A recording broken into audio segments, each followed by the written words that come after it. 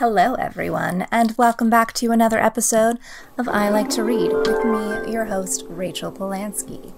If you are just finding me we've already messed up the words. If you are just finding me for the first time, hello, my name is Rachel. I read about 5 to 7 books a week. I know, pretty crazy. A few caveats with that. Usually the books are within the 200 to 300 page mark, sometimes even more prosaic than like true, more stodgy text, I should say. So they're sometimes like a little more palatable. But either way, I do read really fast. I do spend a lot of my free time reading.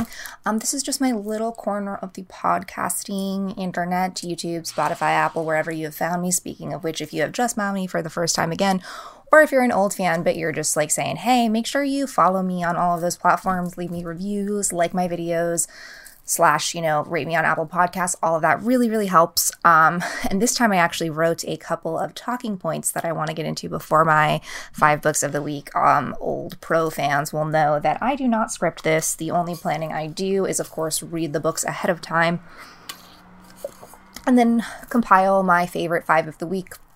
Not all the books that I read every week make it in, simply because, one, I don't have time to digest all of that for you and you wouldn't care. And then what's the point of being a curator if I'm telling you everything? I mean, I guess, I've done some episodes or done some little tidbits of like disappointing books or books that I don't think are worth it, but I don't really want to, authors work so hard on books. And even if it's not to my liking, I mean, they put so much of their heart and soul into it that I just want to keep this a more positive space, not to say that we don't talk about negativity because hello, have you met me? But some talking points. I know I've mentioned in the past that I also have a blog named Media Maven. I used to post pretty frequently on that pretty much every week. It started out as my weekly recommendations of here's what I've been watching and here's what I've been reading and here's what I've been listening to. So it started as sort of like a curation of all my pop culture favorites. And then as quarantine went on and less stuff was being put out and I was sort of just in a different headspace, I sort of pivoted to every other week / when I felt like publishing, then whittled it down to every month. Then it got to the point where I was not that I spend too much time really recording. I like to read, and of course the main bulk of the time goes into the actual reading. And like I said, I don't script anything. I could definitely be better about writing down some initial thoughts, but I think part of the fun of the podcast is the spontaneity, and you never know what you're going to get. And my ADD mind, sometimes if I'm just distracted by one thing, I'm totally off track, even though I'd like to think I'm a good multitasker. Sometimes when it comes to the actual speaking and talking, that part of multitasking is hard. That all being said, the blog, I started at a point where I was feeling super creatively unfulfilled. I think everyone comes to a point where the blogs, when they start them, are so important. I know I've had a couple different iterations of blogs. Namely, I was a beauty blogger in a past life. Crazy, I know. Put on makeup just for you guys, though. And again, it's what was I saying? That all being said, it just wasn't serving the same purpose creatively anymore. I do like to focus more on I like to read, not to say that I don't like to write, not to say that I don't still like to watch things. I still like to recommend things. So I think, I've talked about on the podcast before, even though this is I like to read and we primarily focus on books, I also want to share. I think what's part of the beauty of books is they fit into the realm of pop culture just as equally, at least in my heart, as movies and TV shows, but they just don't get the same media attention unless you're super tuned into the literary community, which this podcast has allowed me to further explore that, which I'm super grateful for. So I think I'll just spend some time, I'm still watching a lot of things. I'm still recommending them to my friends and posting them on my Instagram and tweeting about how much I like them. But the things that really stand out to me or that I briefly want to mention, we're going to have a little I like to watch corner. And so that for those who have read the blog, which was just also not the biggest audience. I think, not that I'm getting thousands of fans here either, but I think that this is more where my heart lies for now. And it's hard enough to get creatively inspired to record and do these sometimes. So also just the mental energy that went into the blogs. It's why put them out if no one's really reading them? And it's what am I putting them out for? I still have a couple of years though, some really great recommendations. So if you're stuck of you need something to watch or listen to or, some sort of pop culture recommendation, movie, TV show, check out the blog because I'll still link to it. And it's not to say that it's goodbye forever, but it is a slight, goodbye for now, pause on the blog. So I like to watch. I've been watching a lot of stuff, of course. The 3 things that really stick out to me. First is the Netflix limited series Clickbait. So normally I'm a planner. I like to know when shows are coming out. I write down the shows that interest me ahead of time. So I sort of have them on my radar. And I don't always write down the date, but I'm okay, I know excuse me, for example, like, okay, tomorrow is September 2nd. This is definitely being released a couple of weeks after that. There's a new movie coming out called Superhost on Shudder. So like I have that on my radar. Clickbait is one that somehow just totally slipped through the cracks. I know that I probably read about it at some point and it just didn't register. And then of course my phone gave me a notification, which normally I ignore from Netflix, but I don't know what it was just a week ago that like had me feeling curious. So I was like, what is Clickbait? And then I saw that it was starring Zoe Kazan, who's like a fantastic indie darling actor. It was also starring like Adrian, whatever, his Greener, the guy from Entourage and The Devil Wears Prada. And it's the story of a man who is kidnapped, put on the internet in a viral video that says, if this video reaches 5 million views, I will die. And that's a pretty crazy, like, Black Mirror-esque premises. And then it becomes much more about, you know, the surrounding lies and the webs and the tales that we tell. And each episode is told from the perspective of a different person involved in the case while still intertwining with the other people, which I felt was really cool. It was like my favorite thing about short stories that, you know, have maybe one overarching plot. I mean, maybe this was definitely, you know, if it had been written first, I could see it as more of a novel. I believe this is just a purely fictional story. That all being said, if you're into thrillers, if you're into more crime, sociological commentary stuff, I mean, I keep wanting to call it like a true crime series because it feels like something that's inspired from real life, but like to my knowledge, it's fictional, but you know, at this day and age, definitely feels like something that could kind of happen in real life. Pivoting, the way I had it written down is different. So staying, actually, you know, we're going to stay in that sort of like darker, meaty category. The latest season of the show Slasher, which is like totally, I think, under pretty much everyone's radar. It's now, the first 3 seasons are on Netflix. The season that I'm watching and currently talking about is season 4. Only available on Shudder. This is not Shudder, sponsored by Shudder. Say that 5 times fast. But I did indulge in a subscription adding to my Amazon Prime because this season is fantastic, honestly. It's like Succession meets a horror movie. So it's all about like the commentary of the rich, privileged white people, a gaggle of, you know, misfit toys, pretty much the family of Conrad, God, I can't even remember his last name. That's how in tune I am. But the heirs of the famous patriarch who passes away all have to compete for his fortune, and not just compete, you know, and the losers are out, but they die. And so it's like the members of the family are being picked off one by one. The gore is top notch. The camp is on, like the tone is just like a little bit hard to pin down because I wish there was like a little more campy, because even though it's, you know, horror and death, the sort of the Succession-esque commentary makes it feel a little bit more campy and more lighter and comedic despite the horror and death. And that's definitely not the tone of some of the other seasons or episodes, but definitely check out all the they're all also anthology series, so you don't have to have watched one to see the other. So like I said, I think the first 3 seasons are on Netflix, but if you're into horror and you want to indulge in a Shudder subscription, definitely check out season 4 of Slasher. I believe it's called Flesh and Blood. And completely pivoting off of that, the L Word Generation Q. I just don't know how they make like such a good drama love show. Like, I don't know, it's really rare for an ensemble comedy, I should say. I think I watched the original L Word in college, so definitely like a little bit after it came out, and I enjoyed it immensely and just really connected with a lot of the characters and struggles that they're going through. And I think it's super dimensional, and whether or not you identify as somebody who is, you know, lesbian or gay or bi or transgender or, you know, is pansexual, whatever, you know, love whoever you want, be whoever you want to be. That's my motto. But the way that they bring Generation Q, so I think it's like technically 10 years later than the last season ended, and they're bringing back all our fan favorites, but they're also bringing in new characters. And the way that they are able to like take this new cast, because it's not so much a revival, like it's very clearly like we're bringing up old characters and old past and old situations from the previous season, and they're definitely acknowledging that happened, but it's also like we're clearly moving on and we are 10 years later, and the way that these characters still have such these deep bonds and friendships. So like, yes, I definitely recommend having watched the first, you know, the original L Word, just to get like the feel and get the vibe of the LA group. But then Generation Q, I will say, for like a quasi-revival, you know, revamp of an already beloved show, and to add such nuance and gravitas to an already nuanced and gravitas show, and keep the ensemble comedy and individual, or, you know, comedy, ensemble, drama elements alive while keeping all the characters fresh. Like, very hard to do, but so far I'm on, you know, the second season is out, and I'm just reminded every week when an episode drops, like, how much I really like this show.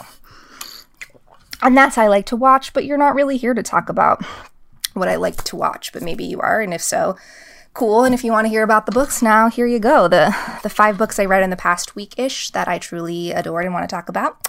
The first one is Nothing But a Good Time, The Uncensored History of the 80s Rock Explosion by Tom Bourgeois, hope I'm saying that right, it's French, and Richard Bienstock. This is, as the title states, The Uncensored History of the 80s Rock Explosion. It is an oral history of the 1980s hair metal movement, specifically in Los Angeles. Not specifically in Los Angeles, I don't know why I just said that, primarily in Los Angeles, but also the East Coast, and it was so good.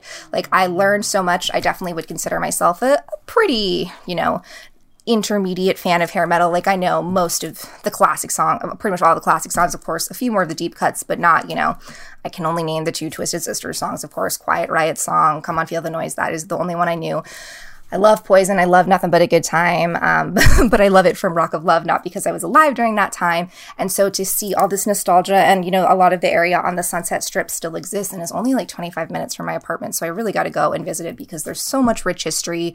The evolution of the music genre is told from everybody. Not everybody involved, that would be impossible, but so many different people involved from so many different aspects. So if you're into oral histories, if you're into... there was a lot packed into this. It definitely, I read it in a day, but I really spent like that whole day immersed in reading in it for like 7 hours.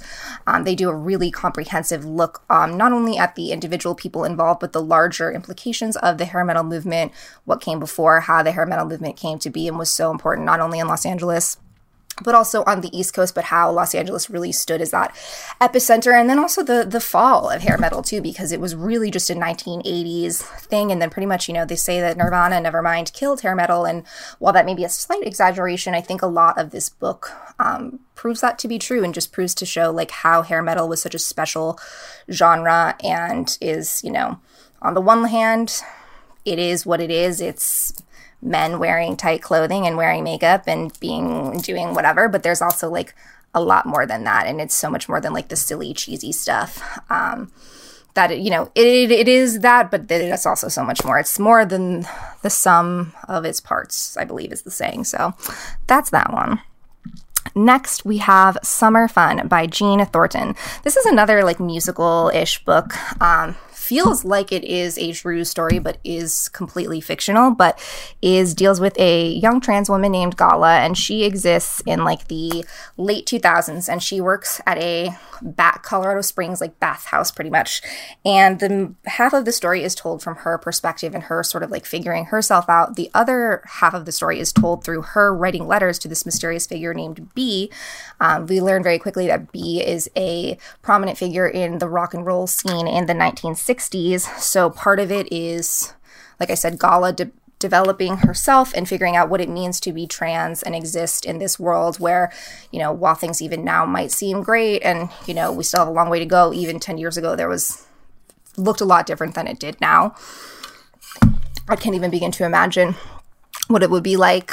And I think, Jean Thornton does. That's why we have Jean Thornton to talk about, not only trans identity, but longing for something that isn't yours, which could be applied to the trans identity, but also to the wanting of creativity and music, because the character B is a fictional rock and roll character, but the way that the scene comes alive and imagined by Jean Thornton, like at times I had to remind myself that like, no, this is fictional, but definitely had sort of that, like Daisy Jones and the Six, like oral history type vibes, but told through the letters of a young woman figuring out her identity in, the book's present day.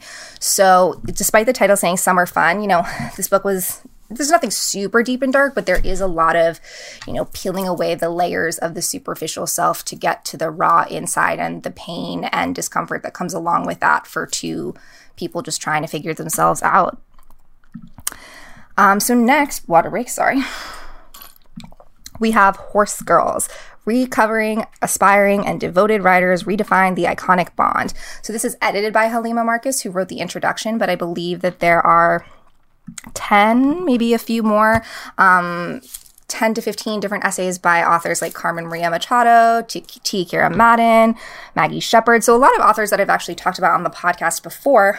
I personally am not a horse girl, nor do I have any real past with horses. I think I was lucky enough to go horseback riding on vacation a couple of times, and I do remember those being like super special, really magical moments, because not only are you in nature, but horses really are these wonderful, magical, majestic beasts that definitely don't get enough credit, specifically the women who devote themselves to riding them. So what this book does is explores the idea, again, as the title states, of what it means to be a horse girl, but also what it means, to grow up in this very specific subculture that was such an ingrained part of your identity. Because to be a horse girl is more than just, an hour to a week of soccer practice. It's, developing a bond with this living creature that has served a purpose for humans for hundreds, if not thousands of years. Have horses been around that long? Probably. And so for each writer to take their own identity and their own style and their own experiences, the idea of horseback riding represented for them a past trauma. So they had to, come to terms in the present day with what it means to reconnect with that self. For some, it's part of their identity that has remained part of their identity, but they still have to grapple with the sort of societal expectations of like what it means to still be a horse girl or a horse woman. I think there's a lot of complexity and really well-written essays that may have previously been featured in other places, but to really come together as a compilation of this entire world that, like I said, devoted so many young women's lives for years, like to own a horse and to do horseback riding lessons back on that thing. And, it takes hours and hours a week, and it takes a real dedication and commitment. And what it means, to be a horse girl and all that. It also, it's told in essays. So this is a great book where if you're intimidated by a novel, if you're, even short stories, you're like, but you're like, okay, I could delve into some cool nonfiction, expository, personal writing. And each of the essays are relatively short. The entire book itself, I think, is under 300 pages. So definitely a good one where you can even just pick it up and read an essay or part of an essay a night, and then you'll get through it in a couple of weeks and you'll be like, hey, I read a book. And next we have Other People's Children by R.J. Hoffman. I personally do not have children, nor do I have any interest in having them in the near future. In the far distant future, yes, but I'm still 27, and the idea of even like having children in 2 or 3 years terrifies me. So I can't, like I said, there's a lot of things that is wonderful about literature because it takes these ideas and these concepts and these struggles that people deal with and puts them to the page so that someone, who may not necessarily be going through the same thing can still, not empathize because they haven't been through the same thing, but can sympathize and at least, bring other people's plights and emotions and in a nuanced way that you wouldn't normally get from just, reading a BuzzFeed article or whatever. So this novel deals with the idea of infertility. It deals with a couple named Gail and John Durbin who have been trying really hard to have a child, and then they want to go through adoption, and even adopting a child is really difficult. But their lucky day comes when they are matched with a young teenage girl named Carly who got pregnant accidentally, does want to have her child, struggles with whether or not to give him up, but pretty much is determined not to, she doesn't want to ruin her life any more than she has. So she agrees to give her baby to this family. However, one small instance in the hospital room during the delivery changes the course of their lives forever. Carly quickly changes her mind, and that is completely allowed in these adoption situations. Again, I can't even imagine, you've been through so much. Finally, you have a child, but you still have this sort of walking on eggshells. Is this child mine? Is this not mine? Because in many instances, the birth mother does have a period of time to take back their child. And so what happens when you have to make the right decision for a child versus the right decision for yourself? What happens when you've wanted something for so long and finally have it, but it may not be the right or the best thing?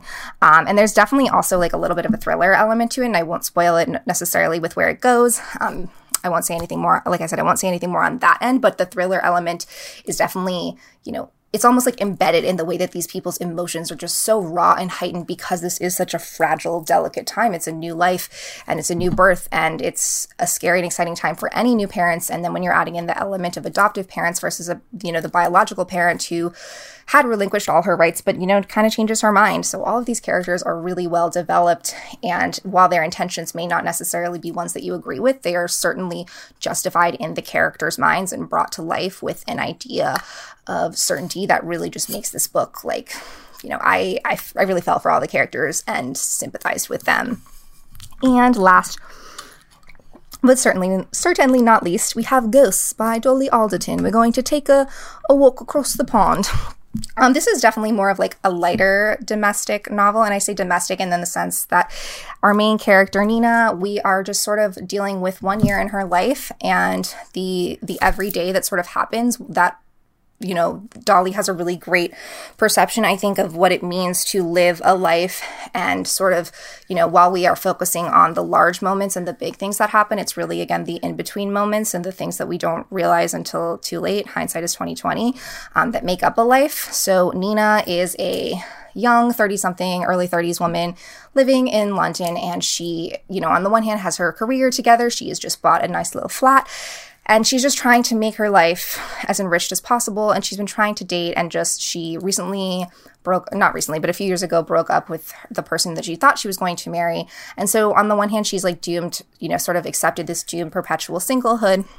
On the other hand, she's tried online dating, and lo and behold, she has a great date on the first night, and things actually work out really well until he ghosts her. And the ramification of the ghosting sort of reverberates through her entire life. I've been ghosted before. Sometimes it just takes you a week to get over, and sometimes even if you haven't spent that long with the person, but you really have a deep connection. And it's not the sort of, again, I don't want to give away too many spoilers and little plot tidbits, because that's for you to find out on your journey through Nina's life. But it's like, whether or not you've been ghosted from a first or second date, that's shitty. But when you've really spent like weeks and time and really invested with someone and they ghost you, I mean, of course, I've also had, little flings and 6 weeks sort of, not relationships, but, I was dating somebody and it ended for one reason or another, but at least that happened in person and they gave me an explanation a lot of the time. To have been ghosted like that sucks. But also other things are happening in her life. Her dad is sick. She has this really great friend, Lola, sort of touted as like the perpetual single one as well, but like lives it very differently. So it's just a really fun cast of characters dealing with like some, maybe not so fun stuff, but things that a lot of people can relate to, whether or not you're single. We've all been through the dating woes. We've all had issues with our parents and had to deal with the idea of aging and dealing with the fact that our parents are humans, and, sometimes we have to be the ones to take care of them at what, whether you realize that at this point in your life or later. There's a lot going on in Ghosts, but it's funny and tender, as Goodreads said, and it's filled with whip-smart observations about relationships, family, memory, and living in the now and the present. So I will leave you with that. As always, let me know what you are reading. Let me know if you're going to check out any of these books. Let me know what I should be reading. And until next time, how many times can I say reading? Stay reading. Bye.